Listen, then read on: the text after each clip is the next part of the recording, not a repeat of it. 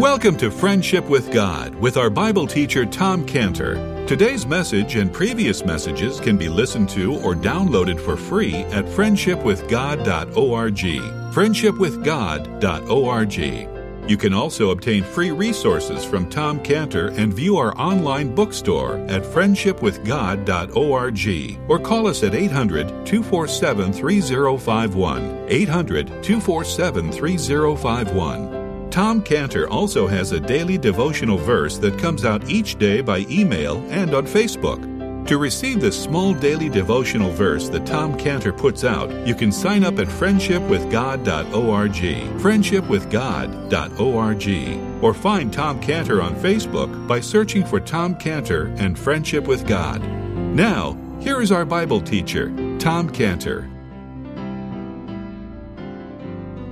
Let's pray. Father, thank you so much for the blood. The blood tonight, Lord, is our focus. It's the blood of your Son. Lord Jesus, it's your blood. And we want you now to teach us in Jesus' name. Amen. Okay, so here we are. We're studying about the blood. And the key text for us, again, if you turn, please, is Exodus chapter 24, verse 3. Exodus 24, verse 3. Momentous time in Israel's history. At the base there of Mount Sinai, where we read, Moses came, told the people all the words of the Lord, all the judgments. All the people answered with one voice and said, all the words which the Lord has said will we do. Moses wrote all the words of the Lord, rose up early in the morning, builded an altar under the hill, 12 pillars according to the 12 tribes of Israel. He sent young men of the children of Israel, which offered burnt offerings and sacrificed peace offerings of oxen unto the Lord. Moses took half of the blood and put it in basins, and half of the blood he sprinkled on the altar. And he took the book of the covenant, read it in the audience of the people, and they said, all that the Lord has said will we do and be obedient. Moses took the blood and sprinkled it on the people and said, behold the blood of the covenant, which the Lord hath made with you concerning all these words. So we've seen here that, as I said, that Moses gathered all the people there at the base, at the foot of Mount Sinai, and he proclaims to them, this is what God wants you to do. And they twice shout out, all that the Lord says, we will do it, we'll be obedient. And after that vow, then Moses takes the blood from these oxen that were killed there, and he sprinkles the altar of sacrifice, and then he goes over and sprinkles the people with the blood. And that's the time when he said in verse 8, behold the blood of the covenant, which the Lord hath made with you. And so it's been these words, behold the blood of the covenant, that's been our focus as we've sought to explore what is that blood? What is the meaning of that blood? What is that blood really all about? Now, we saw that the blood spoke of the coming deliverer, as far as Moses was concerned. That was the deliverer who would have the bloody heel. As he would crush the head of the serpent, he would get a bloody heel. That bloody heel of the serpent crusher is the bloody heel. That's the Lord Jesus Christ. And so we've been exploring how the blood of the Lord Jesus has a special meaning for us. Now, for some, the blood is just nothing more than just a cold, sterile doctrine, no personal meaning. But that's not true for us. For us, the blood is precious. The blood of the Lord Jesus has a very deep, special meaning. It's about this blood that we can really say the issue is to us. It's to us.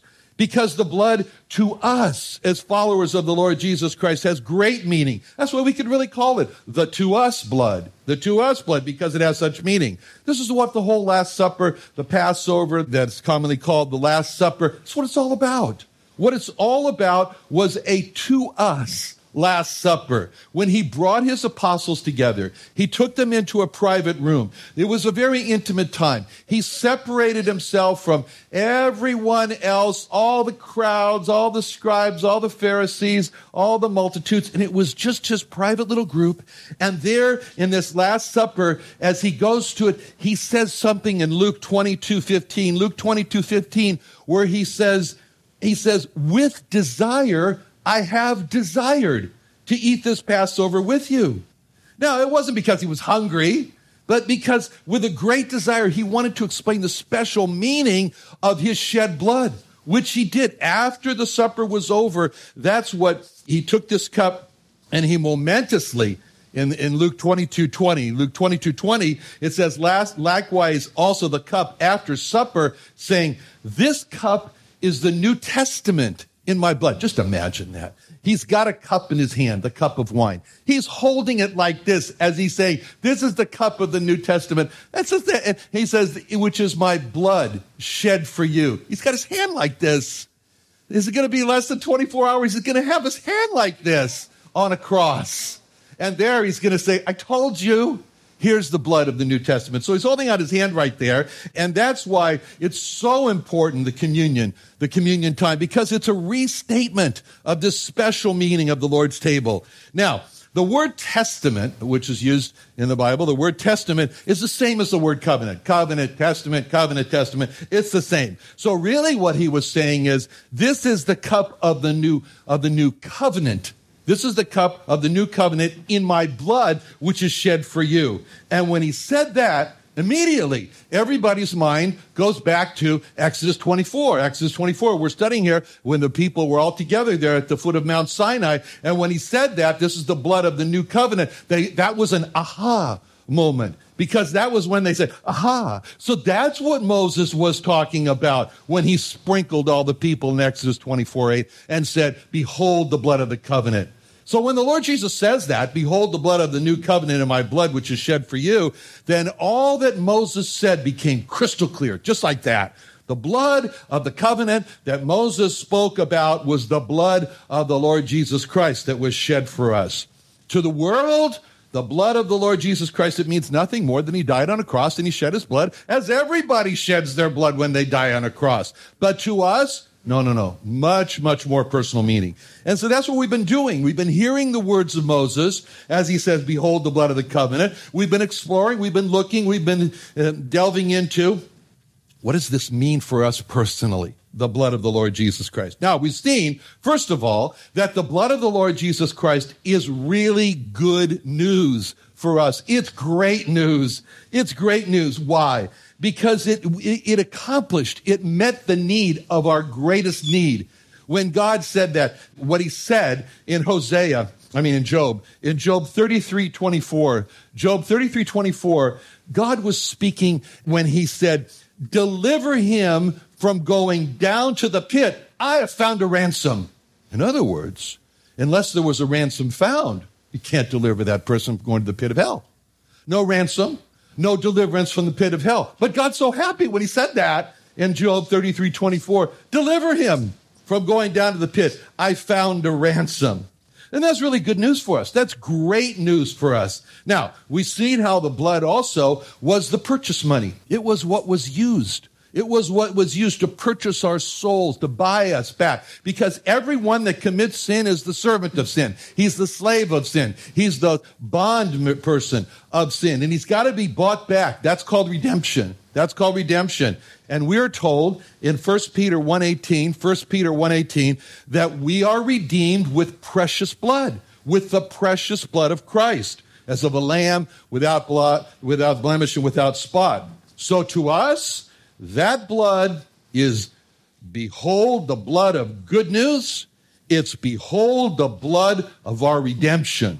Now, then we saw how desperately we just needed to have our sins covered. Just cover them. That's what Adam and Eve knew as soon as after they fell. Just cover the shame. Cover the sins because it's so shameful. And nothing could cover our sins except the blood of the Lord Jesus Christ. That was the whole meaning behind Leviticus 17:11. Leviticus 17:11, where God said, the life of the flesh is in the blood, and I have given it to you upon the altar to make an atonement. The word atonement means covering. To make a covering for your souls. It's the blood that makes a covering. It's the blood that makes an atonement for our souls. So for us, the blood of the Lord Jesus is, behold, the blood of the covering of our sins. Now, one of the most terrible things that has happened as a result of sin is this distancing that it causes from God. Every time any person says something they shouldn't have said, sin, thinks something they shouldn't have thought, sin, or does something, sin, it just widens the gap. It creates this greater and greater distance between the person and God. It's this distance. And the question of the great crisis is, how do you fix that? How do you bring back together again? After all this sin has created the great distance, what brings back man and God together? And this is where it's so important when it says in Ephesians 2:13, but now in Christ Jesus, ye who were sometimes afar off are made nigh by the blood by the blood of Christ. It's the blood of Christ that brings back together. It brings near. So for us, the blood of the Lord Jesus is, behold the blood that brings us near to God. Now, another terrible consequence of sin is what it does for us internally, because I've been speaking about external things, but internally what it does is it makes us really dirty inside. It makes us filthy. It makes us like filthy rags, Isaiah 64:6. Just terrible. And the problem is that all that is bubbling out of our hearts.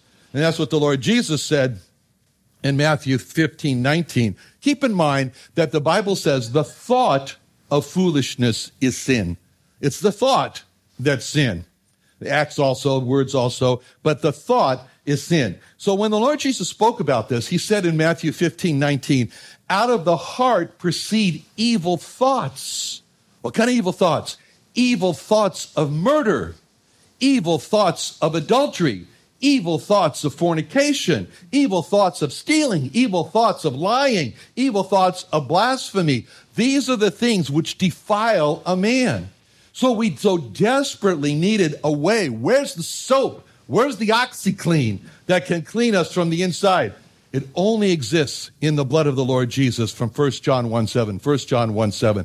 The blood of Jesus Christ, his son, cleanses us from all sin. So for us, it's behold the blood that cleanses. Now, another terrible consequence of sin is that it robs us of peace. It disturbs us internally. It makes us get up at 2 a.m. in the morning. It makes us like what the Bible calls the troubled sea in Isaiah 57:20. Isaiah 57:20 says, but the wicked are like the troubled sea when it cannot rest, whose waters cast up mire and dirt. There's no peace, saith my God, to the wicked. But this all changed. And that problem was fixed by the blood. Because Colossians 1:20 says, and having made peace through the blood of his cross. So for us, it's behold the blood that makes peace with God. So now we continue now to see more of what the blood does. Now, our sins not just left us with the need to be redeemed, which the blood did do for us, the blood accomplished. Our sins not just left us with the need to be brought near to God, which the blood did. Our sins not just left us with the need to be cleansed, which the blood of the Lord Jesus did. It not just left us with troubled heart, but the blood of the Lord Jesus brought the peace of God, the need for the peace of God. It did that. But our sins left us with a crying need for our sins to be removed or expunged from the record. Now, the reason we needed to have that is because every person is heading for a critical day, a day that's described in the Bible in Acts 17:31 as an appointed day. Acts 17:31 says, because he hath appointed a day in the which he will judge the world in righteousness by that man whom he hath ordained, whereof he hath given assurance unto all men, and that he hath raised him from the dead. See, that day is a day that every person is going to be judged by the Lord Jesus Christ. And God wants there to be no mistake about it. God wants to be no doubt about it. So he gave a special assurance. And the special assurance that he gave, so that everybody will know that the Lord Jesus Christ is the only judge who will judge all men. The special assurance that he gave is the resurrection. Now, in Jerusalem, the empty tomb is one of the most visited tourist sites that there is in Israel. And our friend Caesar Fleitas, he's one of the tour directors there, and he gives those tours, and he writes all the time about all the different groups from all over the world and different languages that come to see the empty tomb. Now, the empty tomb has several messages. It has a message of victory over death. It has a message of the power of the Lord Jesus. But there's one message that the empty tomb speaks of, and that message is the fact that the Lord Jesus will judge every person. That's the assurance that God gave. So there's this time appointed, this day appointed, just like it says in Hebrews 9:27. Hebrews 9:27 says, it's appointed unto man once to die, and after this, the judgment. Everybody wants to know, what's going to happen after death? What's going to happen after death? You ask a lost person that, he always gives you the same answer. I don't know, and you don't know, and nobody knows. And I hope nobody knows, but he's wrong. Because God's made it very clear.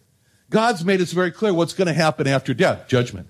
Judgment's going to happen after death. A person closes their eyes in death. The next time they open their eyes will be for judgment. As Solomon said in Ecclesiastes 12:14, Ecclesiastes 12:14, God shall bring every work into judgment with every secret thing, whether it be good or whether it be evil. Every secret thought. That's frightening. And action and word is going to be brought into open for judgment. Now, a man has no chance, none of us, no one in the world has any chance of surviving that judgment. The only hope of surviving, bringing out in the open all these old secret thoughts and everything, is to have all the sins removed, have them expunged from the record before the day of judgment. And the fact of judgment, it makes for every person the absolute necessity to have this removal of sins. Now, the Bible uses a word for removing sins called remission. Remission. And this is the important verse in Hebrews 9:22. Hebrews 9:22 says, almost all things are by the law purged with blood, and without shedding of blood is no remission. Without shedding of blood is no removal, Because we are all, when God looks down on us, or when we look at ourselves, I should say, when we look at ourselves, we say the words of Isaiah 56, Isaiah 53:6. We say, all of us together, all of us, like sheep, we've gone astray. We turned everyone to his own way, and then the Lord laid on him the iniquity of us all. What a horrible self-confession, that we're as dumb as sheep, that we're as stubborn as sheep, and we don't care about God's way, and we only cared about our own way. All that's called iniquity. That's iniquity. So God takes all that waywardness, iniquity, and he lays it on the Lord Jesus. He lays it on the Lord Jesus. But who gets this help? Who gets this help? Who gets the benefit of having all of our iniquity laid on the Lord Jesus? It's the person who owns up. It's a person who owns up to the fact that he's a sinner. Only if a person does that can he receive help from God. As long as a person says, I'm really not a bad person. I mean, I'm not as good as others, but a dirty, rotten sinner? No, I don't think so. As long as a person takes that position, God says, you can just pass right by because I can't help you. I can't help you. It reminds me of a recent exchange I had with in text message with a friend who's an Orthodox rabbi, when I was writing to him about how the blood of the Lord Jesus solves the problems of sin. And he writes back to me, Tom, stop living in a negative world focused on sin. Partner with God to transform the world. I thought about that. I thought, well, the sad fact is that the world is sinful. And it's not possible to stop living in a negative world of sin because the world is sinful. But to ignore the fact of sin and to not prepare for judgment and not have sins removed, that's a catastrophe, an unnecessary catastrophe. But the statement that the rabbi said there, it shows a very common thinking that sin is a problem of the world. It's the problem of perception. It's a problem of thinking that, well, if there's sin, then it just originated from the faulty society that we live in. All we got to do is just transform the world, as he said. Change the world, and we'll solve the sin problem. This is the wrong idea that the problem of sin is simply, it just originated from the world. That's wrong. And society's just going in the wrong direction. All we have to do is join the right Democratic Party, and then we'll get it all straightened out. But if we can get rid of sin, then we can just change the direction of the world. But the Bible doesn't agree. The Bible doesn't agree with this conclusion that sin comes from the world. Another lie that people hold to, is that sin comes from dysfunctional families. And the reason people do sinful things is because they don't have a good upbringing. They just weren't raised right. They weren't raised in good families. When they were growing up, they didn't have good role models. That's where the origin of sin comes from, a bad family, bad social development. That's the problem. So all we'd have to do to get rid of sin is just change the families, make them wholesome again. Get rid of sin, change dads to be good dads, change moms to be good moms, and go back to the good old Leave It to Beaver days. But the Bible doesn't agree. The Bible doesn't agree that the origin of sin comes from the home. And then another deception is when people say, well, sin comes from Hollywood. It comes from the media. All that glorification of murder and war and infidelity and hatred. It's all Hollywood. And they're the ones who put all these wrong ideas in our heads. And we can get rid of sin if we just change Hollywood. Just have them start making wholesome films again. All with G ratings. But the Bible doesn't agree. The Bible doesn't agree with that at all. Now, another deception is where people say, well, sin comes from temptations. That's what it is. It's the temptations. There are so many temptations today. Temptations to take drugs, easy access to drugs all over the place. Temptations from the internet to fall into pornography. Temptations from the pressures of life, the stresses. And that's where all sin comes from. That's what the psychologist told my father. My father brought me to the head of psychology at UCLA. And he said to him, it was his friend. He says, tell me what's wrong with my boy. So the psychologist, like I said, he talked to me, he asked me a lot of questions, come back to my father, says, Eddie, my father's name was Eddie Cantor, but he wasn't that Eddie Cantor. But anyway, Eddie, he says, the boy is basically good. He says, Tommy is basically a good boy. That was my name, Tommy. And, but LA is bad. LA is a bad place, And so the problem with Tommy is LA. So you got to send the boy to some place where there's some good, clean air, like Switzerland. Send the boy to Switzerland, and you won't have all these temptations that LA has, and the boy will be good. Well, Tommy found plenty of trouble in Switzerland.